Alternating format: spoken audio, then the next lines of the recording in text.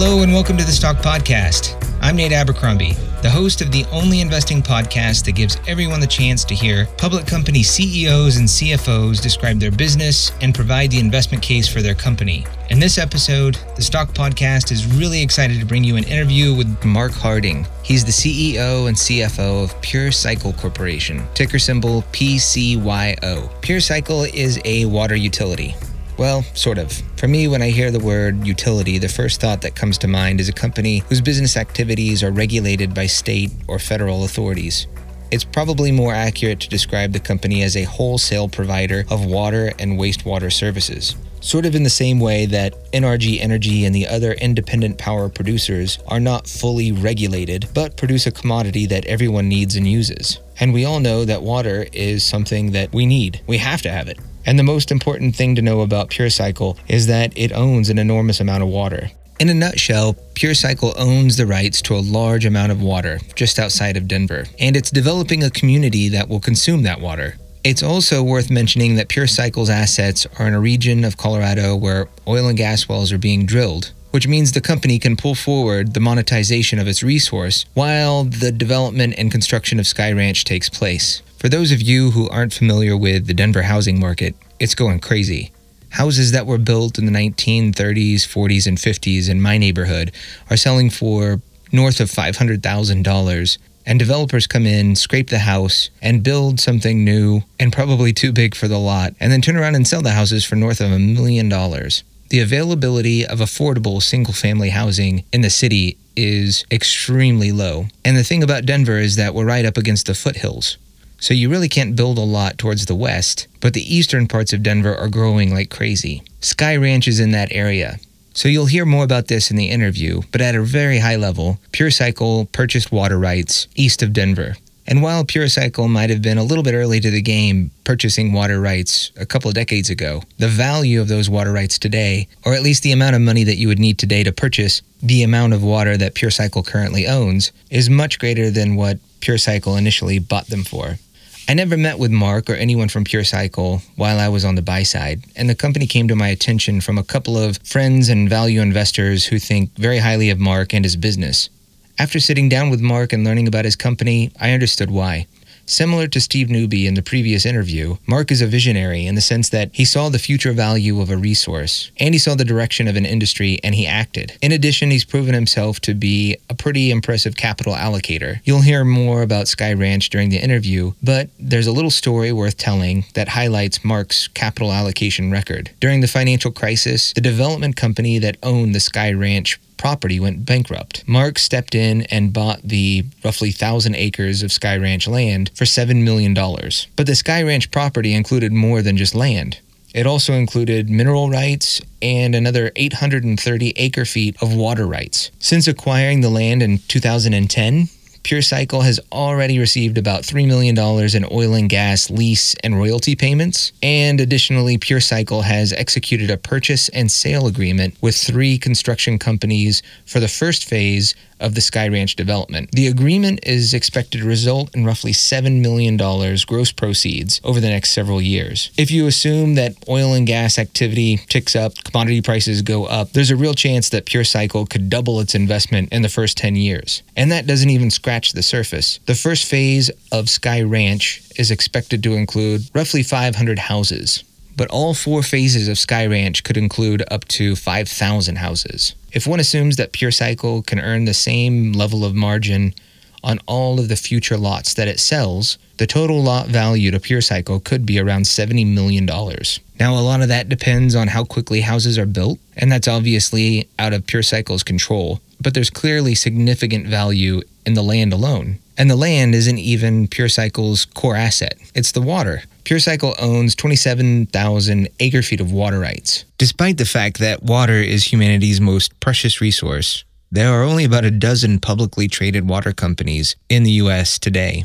And most of these companies only own water infrastructure assets, so the pipes, the storage tanks, etc. That's because water rights are typically held in public trust. Most water utilities have contracts, permits, and allocation rights that are granted by federal and state bodies. But private water rights are expensive or very hard to come by. which is one of the reasons why PureCycle as a company is just fascinating to me. The water utilities that are traded on the US stock exchanges aren't cheap. Companies like American Water Works, Aqua America, American States Water all trade with extremely lofty multiples. Now, it's pretty difficult to look at PureCycle's multiples and compare PureCycle to some of the larger water utilities, and that's mainly because PureCycle's Sky Ranch property is currently under construction. But if you take a look at PureCycle's investor presentation, you'll see that recurring revenues from water and wastewater services, in addition to the tap fees or the installation fees associated with the infrastructure, exceed PureCycle's current enterprise value, which is one of the reasons why I think this company and the stock is so interesting. Another reason why it's interesting is because there is line of sight to stable revenues from the Sky Ranch customers, but there's also a lot of juice from the oil and gas water sales business, as well as the royalties PureCycle could receive in the future. One of the things I like to do when I'm evaluating an equity investment is to take a look at who else owns the stock. If there's a money manager out there who I've heard good things about or respect, and they own a big position, right or wrong, that gives me just incremental confidence. PureCycle has one of those investors in Par Capital, which is managed by legendary value investor Paul Reeder. Now, I don't know Paul or the Par guys at all, but I have a trusted friend who does, and he can't say enough good things about them. So without further ado, let's get to the interview. Thank you, Mark, for coming on to the IWTV podcast. It's going to be a pleasure talking about your business. So thank you very much for agreeing to an interview. Well, I appreciate the opportunity, Nate. So could you first start out just talking about your background? Sure. I came through this side of the business on really investment banking. I had an undergraduate degree in computer engineering back in the mid-'80s. Went to work for an engineering consulting firm, worked on a fascinating project. I was on contract to the USGS, and we were working on the high-level radioactive waste repository license. And so this is where the federal government is looking at putting the power plant fuel rods in a safe storage keeping vessel. And at the time I was looking at this project, we were looking at 5 different sites. My particular site, or my team's site, and I was just one of many number of team members on the site, was the Yucca Mountain site in Nevada, which is ultimately the site that got picked for the most suitable place to put this. But I think it's still stuck even 30 years later in a regulatory bureaucracy of trying to get that thing permitted such that they can do something with that. But learned relatively quickly that there were many other smarter people than I was on the very technical side of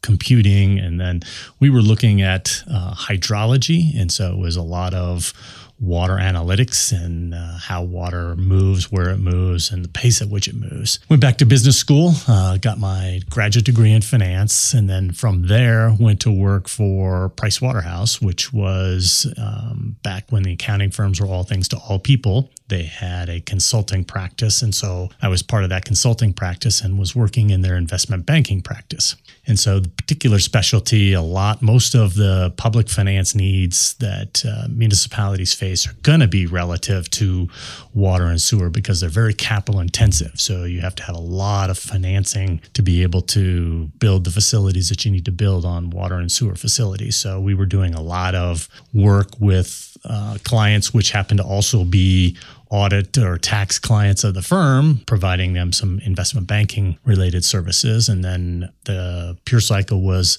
an audit engagement for the firm. So the audit partner came down and asked me to take a look at what they were doing, met with the management team at the time and kind of gave them my recommendations of what I thought they should be focusing on. And they said, "You're right, we should be focusing on that. You need to come help us do that." And so that was about 29 years ago. Yeah. So how did you come across?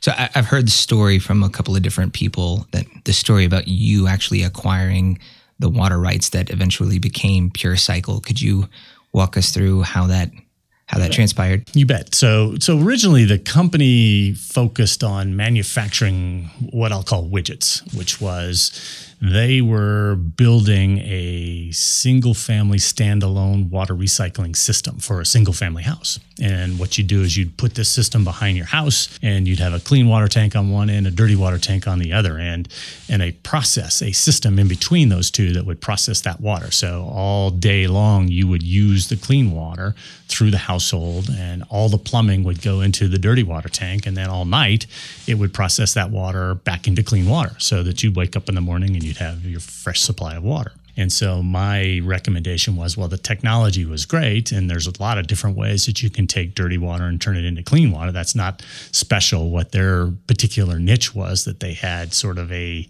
process that allowed them to do that on a smaller scale. And they said, you're attacking this at a very difficult scale where you're doing it on a individual unit basis, and you need to be doing this more on a large municipal-wide basis. And really, the most valuable component of that is not what you're making, it's the resource itself. And so, I'm a Denver native growing up in Colorado. It was difficult to grow up here and not be aware of the sensitivities and the value of water resources just because we have such a limited amount of supply here. And so my recommendation was you need to go long on water. And coming out of business school, it sort of had a good fit because it had a real analytic to it. When you have a fixed supply of something, whatever that something is, and a growing demand, and you can't change the supply, and you're going to have growing demand. Your macroeconomics class tells you that's where you want to be. You want to own that supply because you just can't create it. And it's interesting, if you look at this thing on a macro scale, it's one of the few businesses or the few commodities that you're going to be doing the same thing with water 100 years from now that you're going to do today. Yeah. It's not something that's going to be obsoleted. It's not something that's going to be perishable or technology's going to inundate or anything like that. Water has that critical, long sustaining value. So looking at it from that perspective, that was my advice. Buy all the water you can. And so when I came into the company, we did just that and probably even bought more than we can afford through the years, but was really looking at owning that, holding it. It's very cost prohibitive to buy. So there's a high barrier of entry to acquire water rights. It's very costly to get that on the front end. It's very cheap to hold, but it's very costly to get into the game. And then that continued to grow in value. So we went out and we were scouring the number of different projects. And I remember taking a look at the project that is our principal asset, the project with the Lowry supply.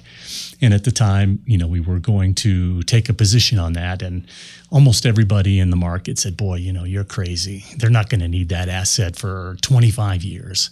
And they were right. At the end of the day, there was a little bit of dead time in there where, we were a bit early in that cycle to acquire that supply. But if we had to wait till today to do something, there'd be no way we could afford it. It was fortuitous for us to have that position, be able to hold that position, to be able to own that with a perpetual currency, which is sort of the equity currency of a public company, and then really capitalize on opportunities to monetize that. So that was really our venture, is to come in early, get that supply, and then continue to build on that supply with infrastructure. And that infrastructure can be built and financed when you have customers for that. So that's kind of how we've acquired this through the years. And then we've had other bolt-on acquisitions to that supply where we were able to add elements of that, either infrastructure or other water rights that are companion water rights to this supply through the years. So when did you buy the Lowry water rights? So our first money into that probably was back in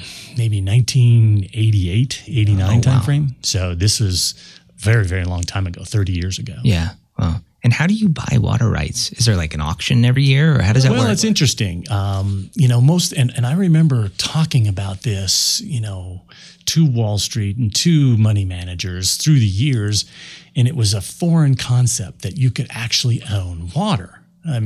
In Colorado, and I would say Colorado is probably the tip of the spear on defining ownership of water as a property interest.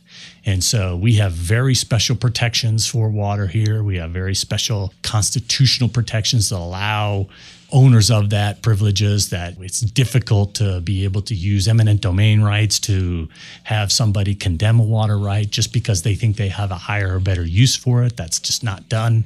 And so it's much like real estate. You can buy water with ground, you can buy ground without water, you can buy water without ground, or as a combination. So any number of those where you can do it as a asset transaction, just like real estate. You can get separate title on water. So you can get an insurable title policy as it relates to the acquisition. That's how defined ownership of water is in the state of Colorado, and predominantly under sort of the Western water laws, what I would define as appropriation system. That's very common, that you can have a severable property interest in owning water. So where do you acquire? Where do you buy them? From property rights, from a property owner, a farmer, that would say, hey, listen, I'm third generation. My kids don't want to farm anymore. The value of my dirt might be a few $100s, but the value of my water is several thousands of dollars. And so the water could be worth 10 times what the dirt's worth. Wow. The Lowry water rights, was it the city or was it the Air Force or something? No, that particular asset was actually a joint venture with the state of Colorado. So the state of Colorado has a constitutionally empowered entity called the Colorado State Land Board. And federal government, when the state became a state, gave Western states land trusts. So they were able to give Colorado every Section 16 and Section 36 in every township and range throughout the state of Colorado lands that they could manage for public schools. And so what they've done over the 130 years of the state's existence is they take those assets and then they partner with private enterprise to develop the assets for a royalty. And then that royalty then goes in to fund public education. So what we do creates a royalty to K through 12 public schools. That's the largest. They have a number of beneficiaries, but that's the largest beneficiary in the state of Colorado. Originally, when the federal government gave them, they had something like 4 million acres of land. So it kind of depended. Certain states got 2 sections of ground, some states got 4 sections of ground, and they really managed that together with their private partnerships to be able to develop those, whether that's oil and gas, whether that's land development, any number of water, timber, coal, any sorts of resource development that they would be able to generate revenue for public education. You mentioned Colorado being kind of the tip of the spear for water rights and just defining them. And I remember it was the first drought that I experienced after moving here that had these rules that came down in terms of how much we can water our yard. And then I had this neighbor across the street who's like 4th generation Denverite. And he said, I don't give a shit about the rules that the city passes down, because I don't think that California deserves to have this many flowing cubic meters per second or whatever it is. Cubic feet per second. Yeah. And I looked into it and I was shocked at how defined the rules are in terms of what the obligation is for Colorado to deliver water to Utah, to Arizona, to California, to Mexico. And these rules, these laws are like 100 years old? Right. 150 years old? Yep. So I'll give you an interesting statistic. There's 2 states that are net exporters of water, which means no water flows into the state. Water only flows out of the state. Can you guess what the other state is? So because I mentioned it, Colorado's one of them. But the other state, ironically, is Hawaii. Really? I would have never guessed that. Yeah. I mean, because you would think nothing's really flowing into Hawaii. It's just a precipitation. And really, that's why Colorado is so focal in water matters, is we are the headwaters for all, 5 major tributary water supplies that flow out of the state. It's due to our elevation, right? We're high in the scheme of the thrust of the tectonic plates on this thing. And so when we get precipitation here, it all flows out of the state. Yeah. And so, yes, you're right. We have very complicated, what we call compacts. And whether that's flowing east to Kansas or Nebraska, or whether that's flowing west through the Colorado River into Utah or New Mexico, it very complex. We can't just stop water availability because there's historic flows and there's compacts and treaties with Mexico that allow the use of water flows, historic water flows. So it's a very sophisticated system of how you manage and how you protect those rights. And that's why we have so many water lawyers. We have a separate bar here in Colorado where you have a whole separate court system that deals with nothing but water administration. Oh, really? I did not realize that. Yeah. Wow. But you say it's sophisticated. These rules were determined so long ago with global warming and weather patterns changing. That's definitely going to change the amount of snowpack and ultimately flows downstream. So has it changed much over the past however many years? It is cyclical, and I will say that, you do have changing weather patterns that do have a large degree of variability on how much precipitation we get. Yeah. Colorado's, it's a marvelous state, right? Mother Nature does us a terrific service. And typically all of our precipitation here comes in the form of snowpack. So when we talk about what our weather patterns is or what our precipitation is, we can say, okay, we usually get around 13 inches of precipitation a year, but that precipitation comes in that form of snowpack. So Mother Nature spends 6 months of the year storing all of that precipitation for us, which is terrific, right? We get to hold that for a period of time, but she also has a sense of humor because when we get it in 45 days.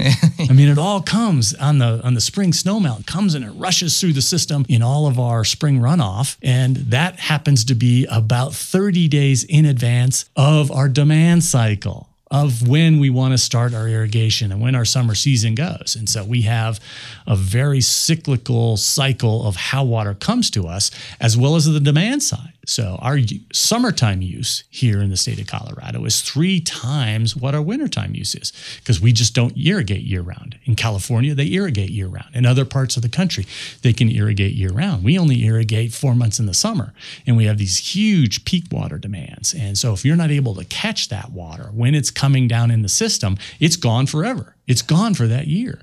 And so not only is supply an important component of that, but what you do with it, how you store it, the buckets that you can put that in and be able to catch it when it's available and use it when you need it. Yeah. And so climate change is, back to your original question, climate change is an important component of that, and it changes the variability and seasonality of the issues. And that's something that we pay a lot of attention to, is to make sure that we have storage that can carry us over in, multi-year drought cycles where you might have low precipitation, 2-3 years in a row, and your demand wants to be at that same level. And then we have to restrict our users. We have to come in and say, hey, listen, we're going to have watering restrictions. We're going to have certain day of the week that you can water your lawns, or certain times of the day where we can water those lawns to help regulate that supply variability. Yeah. No, it's a fascinating topic, and one that I'm learning about every year now that I'm in Colorado. So what does Pure Cycle do? Let's get back to the business. So what exactly does Pure Cycle do? So at a DNA level, we're a water utility company. We are what you would normally think of when you think of paying your water bill to your XYZ water provider. Typically, that service is provided by a municipal government. If you look at, nationwide, about 15% of water utilities are provided by private water utilities, and we're one of those private water utilities. We happen to operate in the state of Colorado, but for the most part, it is a water utility that develops water supply for consumers. And we go cradle to grave in that. We buy the water rights where we own the real property interest. We develop the infrastructure that diverts it, that treats it, that distributes it to our customers. We collect it back once they turn it into a liability. We process that, we clean that back up, and then we reuse that water supply. Because here in a landlocked state, the most valuable supply, new water supply, is going to be your wastewater supply, and being able to turn that back into clean water. We don't have that in a closed loop system. We have 2 systems that deliver water to customers. We have our domestic system that takes it to the house, and then we have an irrigation system which takes highly treated wastewater and puts that out for parks and open space and common areas to irrigate the outdoor lawns. Is that gray water? Is that what you call gray water? A couple of different gray water or, black water, sewer wastewater, as well as just raw water, wastewater. So gray water is typically what you would say washing machines, non-sewer water that's just dirty water, but all that stuff gets blended in the same system. Yes. I see. So are you regulated by the state? So the state does have some regulatory oversight in the industry. We typically view this as an open market as it relates to the exchange of the water commodity itself, the real property interest. So we don't regulate that at all because that's a property interest.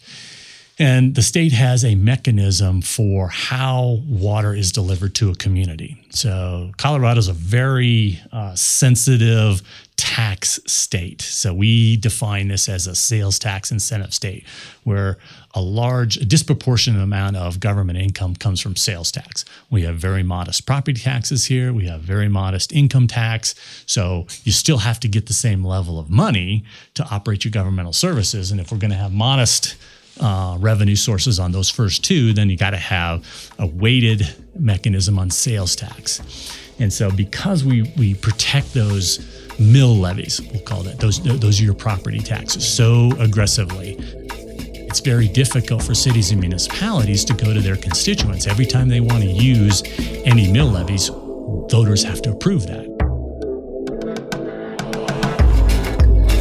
If you'd like to continue listening to this interview, you'll need to become a member. To become a member, visit the website at thestockpodcast.com. Members have access to all full-length episodes. So go to the website, thestockpodcast.com, and click membership at the top. And with that, take care and good luck with your portfolio.